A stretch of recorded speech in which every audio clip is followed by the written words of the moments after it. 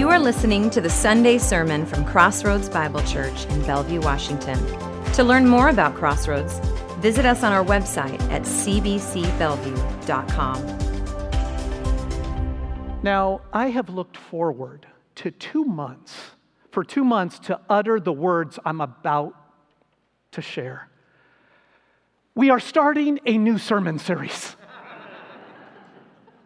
The Greatest Stories, a study through Luke's parables. And I love Jesus' parables.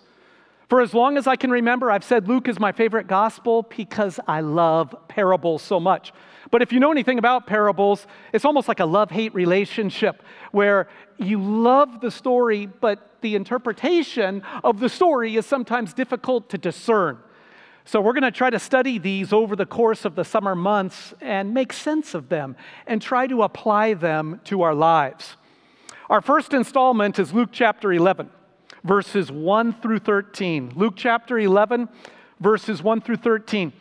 If you're not familiar with the Gospel of Luke, fastest way to get there is turn 3/4 of the way into your Bible. You'll find the Gospel of Matthew, the Gospel of Mark. You want Luke chapter 11.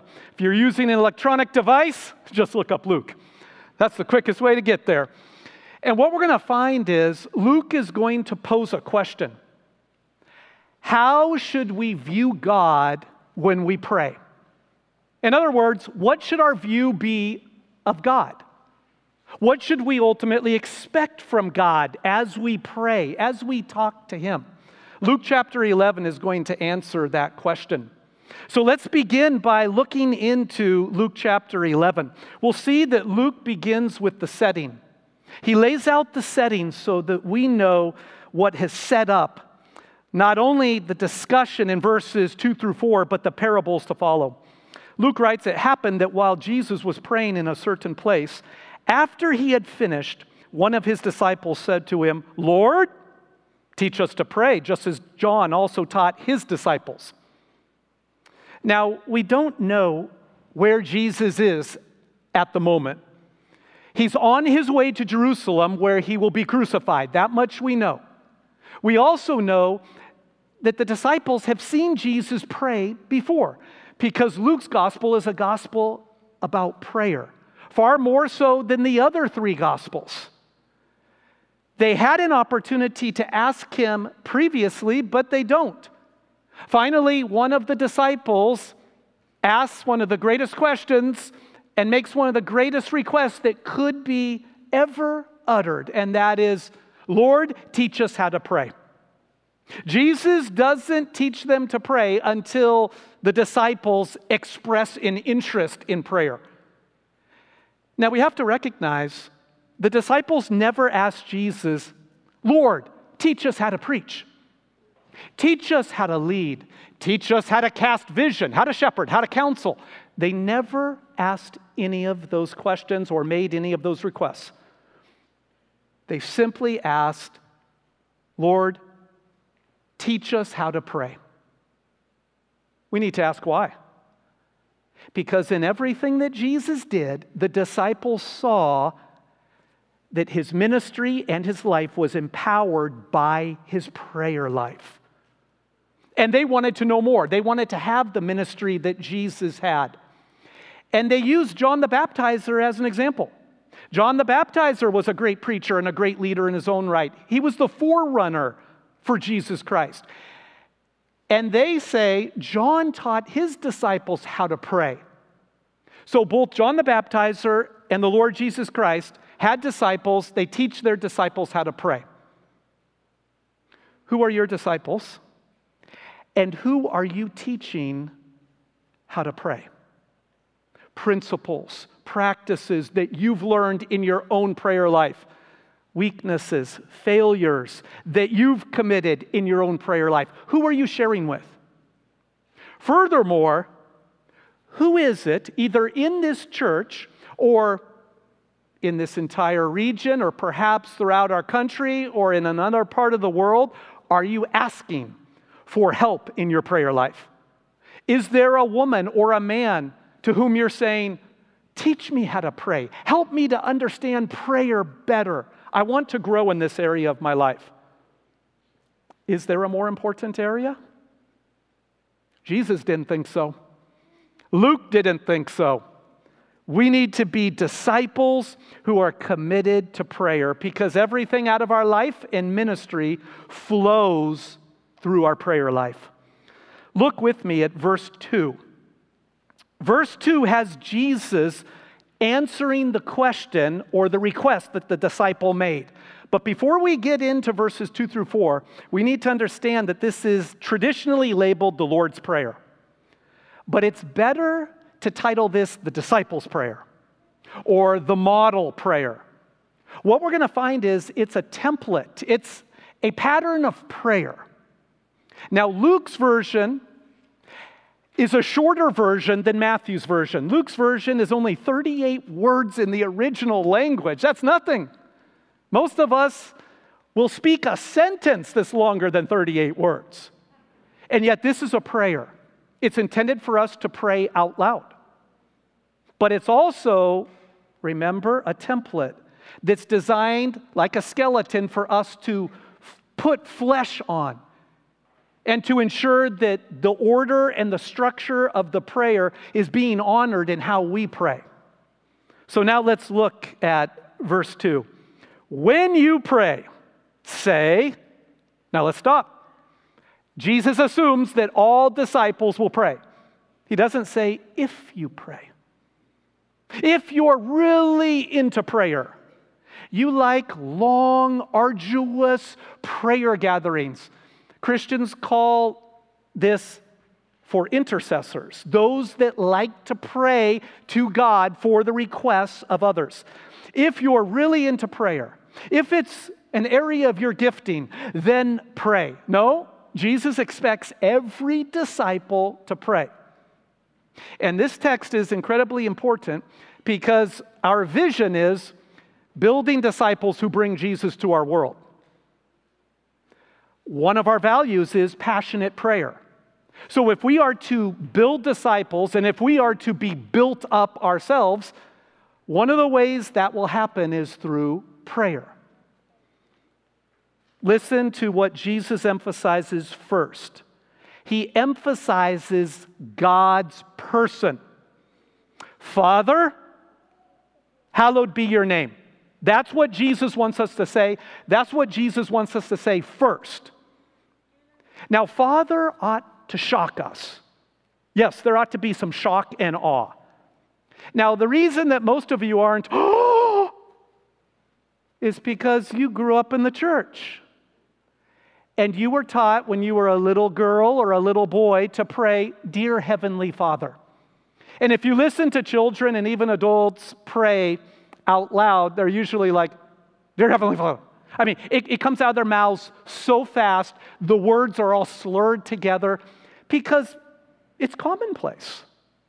It's something that we just do naturally and inevitably. We don't even think through the significance of it. But I want you to wrestle with this. If you look at the Old Testament, and that's what the disciples were familiar with at this time, there's 21 uses of God being called Father. But it was not an individualized relationship with God the Father. It was typically used of the people Israel. Go into the New Testament, there's 255 uses of God as Father. And Jesus speaks about God as Father continually. And it shocked the Pharisees, the religious leaders of Jesus' day. They couldn't understand how a man could call God his Father and how he could see himself as one with the Father. So we should be blown away by the fact that we have the privilege of calling God our Father. Now, what's difficult about this? The fact is, many of us come from homes where our father, our earthly father, was abusive, negligent, passive, and we say to ourselves, I can't imagine calling God Father when my earthly father was just a difficult man. I want to say, I hurt for you. My heart breaks for you. I had the privilege of having a dad who loved me unconditionally and was always available to me. But here's what's sad. I still have a faulty view at times about God as my Father. I still struggle with, does God truly love me? Does He care for me? I know He does love you. I know He does care for you, but does He care for me? Does He love me? There are times in the weakness of my perfectionism and my driven nature that I think God is disappointed with me as His son. Wherever you fall in this notion of calling God your Father, perhaps today you can take a step of faith and say, regardless of my family of origin, regardless of my earthly father, I understand that my heavenly Father is loving, nurturing, patient, always available, generous, trustworthy. He's all those things that maybe my earthly father wasn't. And you can take a step of faith and say, even though I don't feel it, even though sometimes I don't think it, I'm going to ask for the grace to call you Father. Now, here's what's interesting. These 13 verses need to be taught together because we start in verse 2 with Father. We end in verse 13 with Father. We've got bookends emphasizing the theme of the fatherhood of God. That's why these verses really need to be taught together. So notice what Jesus says. He says, Father, hallowed be your name. Now, I don't know about you, but I don't use the term hallowed in common everyday speech. I heard about an adult who said to a friend of his, for years, in fact, up until the time I was 8, I thought God's first name was Howard. Our Father who art in heaven, hallowed be your name. And then he realized, no, it's hallowed. Hallowed simply means to be holy. It means to be set apart. And we don't have time to look into the Old Testament background of this term, but if you like to study the Bible, and if you want to be able to do some homework this week, go back in your Bible to Ezekiel 36 and study that passage. Israel was to make sure that God's name was holy before an onlooking world. They did not do a very good job. And so God said, continue to ensure that my name is holy among you. That's God's heart for you and I. That through our words, through our thoughts, through our actions, we would honor God's name, His reputation, His nature as holy, as separate, and that we would show Him off to the world. That's His desire for us. So prayer begins with God's person. That's where we start all of our prayers, focused vertically upon the Lord Himself. Now we move from God's person to God's program. And this is very short and concise. Notice, your kingdom come. 3 words. Jesus is saying, your life and your ministry, it doesn't consist of you. It consists of God, His person, and His program. Now here, the kingdom of God is referring to Jesus' future rule and reign, where He sets up a kingdom in Jerusalem, and He takes the promises that were made to God's people in the Old Testament, and He fulfills those over a 1,000-year period. Now, I am looking forward to this day when government is done God's way. I can't wait to be a part of that. But there is a preview of coming attractions related to the kingdom. And that's you and I living in the here and now. So with a view to the then and there, if we live our lives in the here and now with a view to Jesus' kingdom and His promises being fulfilled, our lives in the midst of difficulty and tragedy and injustice will be tolerable because we know that this life is so brief. It's fleeting, it's passing. But we're moving on to God's kingdom, which begins with 1,000 years and then goes on for all of eternity. That will prepare us to live in this life. Notice in verse 3, we've got God's provision. So now that we have focused in on the Father, we move to the family, we start working through the needs that you and I have. So the simplest way of thinking this through is vertical, horizontal. We start with God, we end with ourselves and others in our lives. So God's provision. Notice, give us each day our daily bread. Now, I love the fact that Jesus enjoys bread. I'm a carbs guy. Remember, I love cold cereal. I love any type of bread. Sadly, my wife is gluten-free. Celiac, full on, 16 plus years. So I know that this is not a menu endorsement. This is just Jesus trying to make an important point.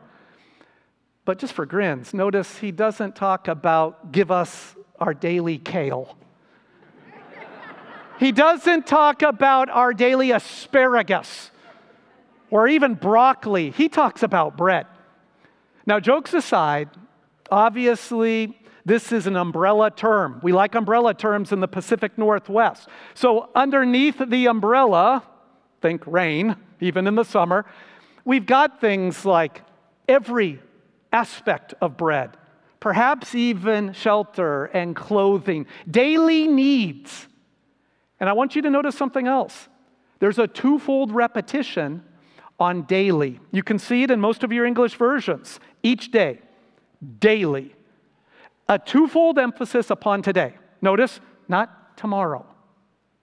Jesus only promises to meet our needs today. He wants us to trust him today and then tomorrow and in the days, weeks, and months to come. Do we know what will happen to our economy in our country? No, but it's not looking good. And so just understand, you're not to be thinking about all the details and all the ins and outs of your future. Yes, you should plan. Yes, you should save and invest, but you should not be anxious about tomorrow. Trust God today and keep trusting him in the midst of your tomorrows. Now look what Jesus does. He moves from provision to pardon. In verse 4, he says, "And forgive us our sins, for we ourselves also forgive everyone who is indebted to us." This is intense. I want to suggest to you that there's a link between 3a and 4a. In 3a, you have give us. In 4a, you have forgive us. They even rhyme. When I'm hungry, you know what happens. My stomach starts growling. And that's true for you. I can hear some of your tummies growling right now. And that means you're thinking about food. You're not thinking about my sermon per se, you're thinking about your next meal. Is it not possible that what Jesus is doing here is he's saying, in the same way that you want a minimum of 3 meals a day, some of us are like at 5, 6, 7, 8, that you should have that same sense of grumbling and desire and yearning to experience God's daily forgiveness and the need to forgive others. See, we don't think about that very often because many of us don't feel the need for daily fellowship forgiveness. But if you're married, you understand this. You may have a marriage certificate, you may be wearing a wedding ring, but that doesn't mean that everything is harmonious at home. In order to ensure that you're in fellowship with your spouse, you need to say, "I'm sorry. I sinned against you. I blew it. Will you please forgive me?" Now, please understand, God the Father sent Jesus the Son to die on the cross to forgive us for all of our sin, past, present, and future. It's all been forgiven, forgotten forever. But there is a daily need for confession. There is a daily need for repentance so that we can be in a harmonious relationship with the Lord. And I would argue that one of the greatest problems facing Christians today is bitterness, resentment, and what we could call unforgiveness. Eventually, we'll have to do an entire sermon series on the concept of unforgiveness because it is something that all of us struggle with. And yet here, in the same way that Jesus assumes that we will pray, he assumes that we will forgive. Is there anyone you need to forgive today? an ex-wife, an ex-husband, a prodigal child, a former spiritual leader from another church, maybe even from this church, a neighbor, an in-law. Who do you need to forgive? Is there anything blocking the flow in your relationship with the Lord? Remind yourself of verse 4a, that ultimately you've been pardoned, you've been forgiven much. So if that's the case, let's forgive others. Jesus concludes with protection. Look at verse 4. And lead us not into temptation. This is how we know this is not the Lord's Prayer. The Lord didn't need to be asked to be delivered or rescued from temptation or sin. We do. We need to pray, Lord, don't lead me into an area where I am weak. Guard me, protect me. In this context, it's quite likely that Jesus is referring to unbelief, to a lack of faith in general. Don't ever let me fall away from you, Jesus. It's to recognize that we can't fight sin alone. We cannot do it on our own. We need the power that Jesus provides. So here we have an amazing prayer. But here's what's astonishing. All of the pronouns are plural. So you've got you, or y'all, as the Texans say. You've got we and us. All of these plural pronouns. What that means is disciples are supposed to pray together. It's not enough for me to be in my prayer closet or to be driving along 405 and to be praying by myself. That's wonderful. Don't stop doing that. But Jesus is saying this needs to be done with other disciples. So who are you praying with? We've got corporate prayer gatherings on Sunday morning. We have a men's gathering from 7 to 8. We have both men and women meeting from 8 to 9. We have a prayer gathering on Wednesday night from 6 to 7. We call these power hours. There are opportunities for you in our community groups. You can find people to pray with. But maybe it's even more simple. Maybe it's every Sunday making a commitment to not leave our facility or our property without praying for one person. And we begin to ask each other, who did you pray for last Sunday? What's God been doing in that person's life or in your life through your commitment to pray? God wants us to beef up our prayer lives because He knows that's where the power falls. Now, in verses 5 through 10, we have a parable and an application to that parable. And this parable is unique to Luke. That means it's not found in any of the other Gospels. And this is actually one of my favorite parables, even though it's a difficult one. Jesus says to the disciples, suppose, or better yet, which one of you? And if you take which, like the ESV and other English versions do, you really have verses 5, 6, and 7 bringing about a single question. So listen to this. Which one of you has a friend and goes to him at midnight and says to him, friend, lend me 3 loaves, for a friend of mine has come to me from a journey, and I have nothing to set before him. And from inside he answers and says, do not bother me. The door has already been shut, and my children and I are in bed. I cannot get up and give you anything. This ought to be seen as one long question, and the answer is obvious. If a friend comes to another friend at any time, the friend should be willing to help. And this is especially important in the ancient Near East, where hospitality was critical for the Jewish people. They would be hospitable to complete strangers, much less friends. And what you find is in verses 5 and 6, the term friend is emphasized 3 times. So Jesus is contrasting a neighboring friend, with God the Father. Now, just to make sure we understand this parable, imagine you are in bed in Jesus' day. when you weren't binging on Netflix at midnight. You were in bed. In fact, you've been in bed since sundown. Because once the light went out, you went to bed. So this neighbor, he's in full REM. His kids are in bed with him because they don't have a 4 or 5 bedroom house. They all share one room. Now, you know what it's like to get your kids to bed, especially if you have an infant or you have toddlers. Once you get them to bed, you say, don't breathe.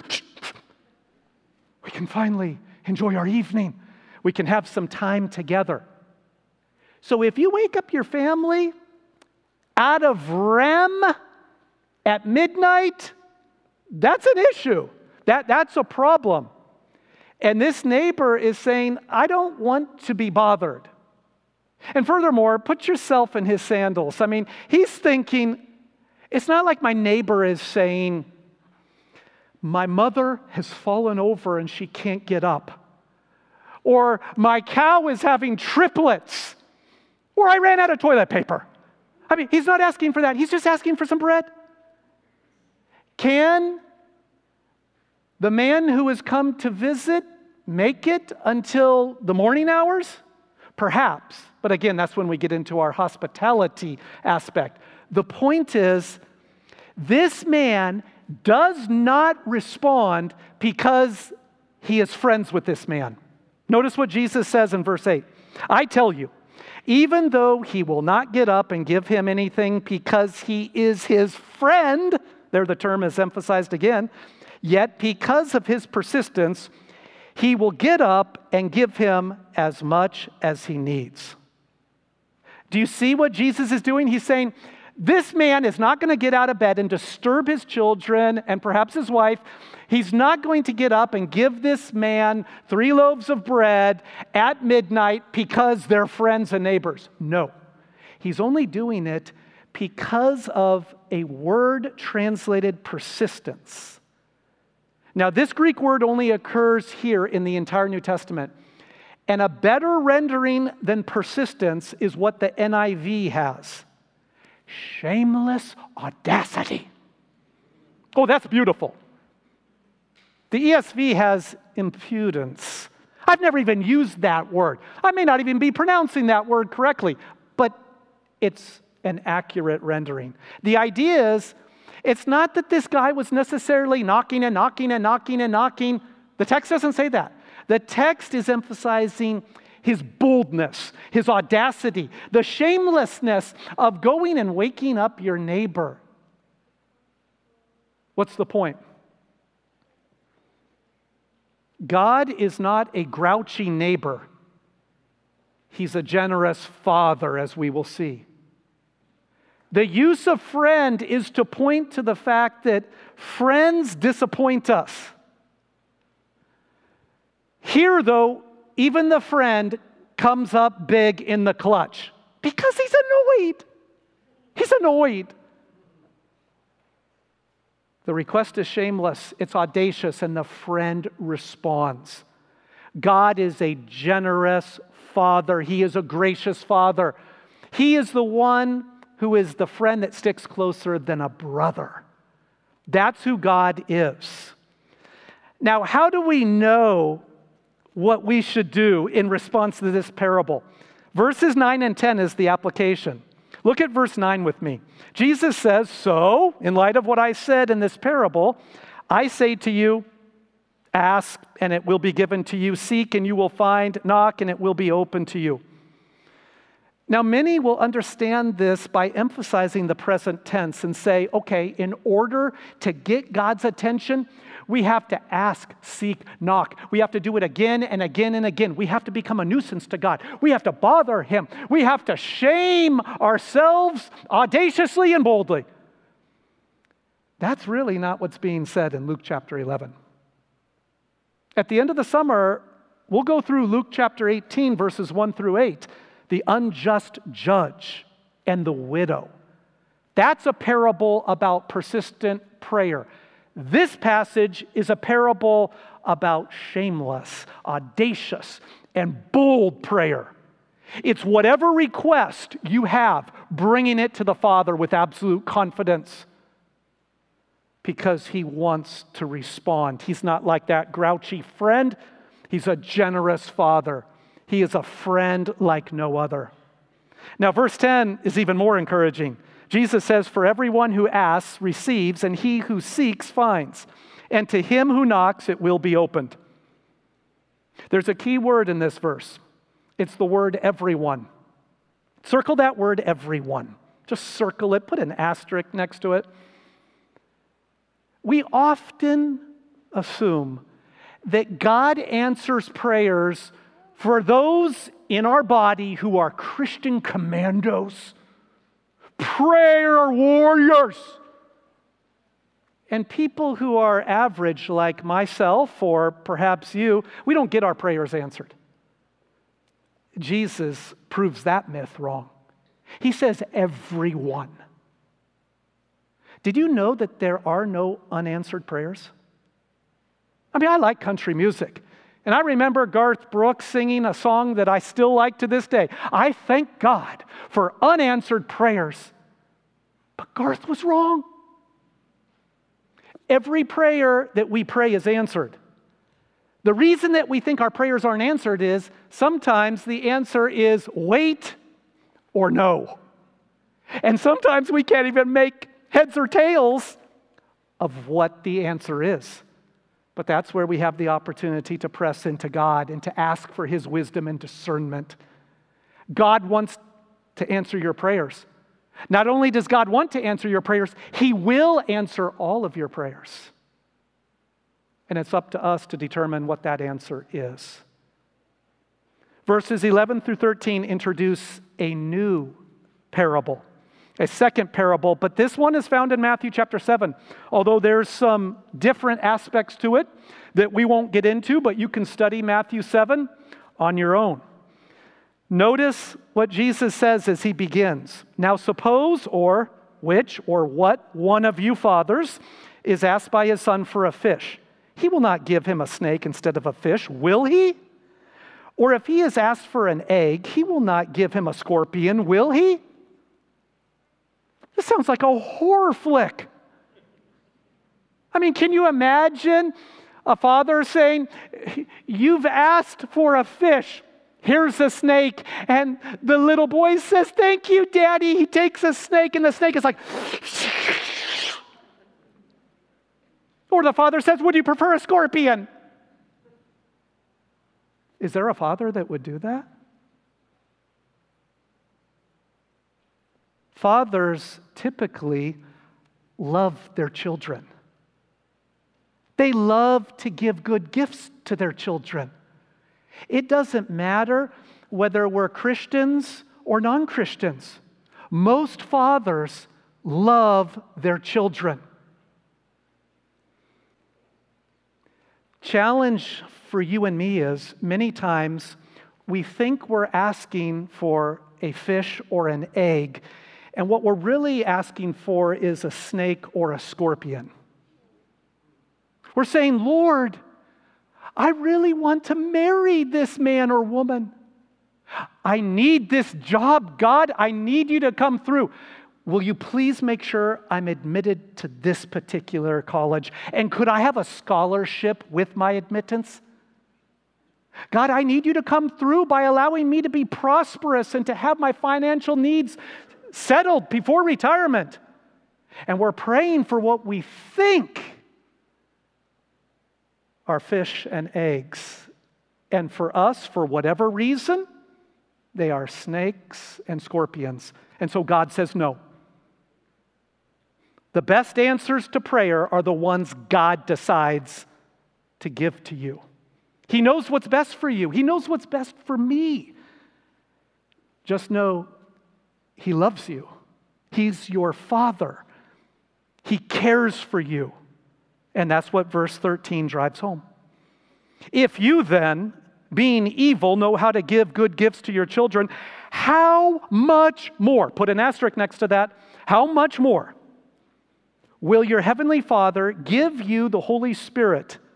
He will give the Holy Spirit to those who ask Him." I'm thinking to myself, God, you're calling me evil? I resent that, God. God's looking down upon me. He's saying, you represent that. I mean, that's who you are. God's saying, in comparison with him, we are evil and wicked. Now, please, again, don't misunderstand me. We have a new nature. We're new creations in Christ.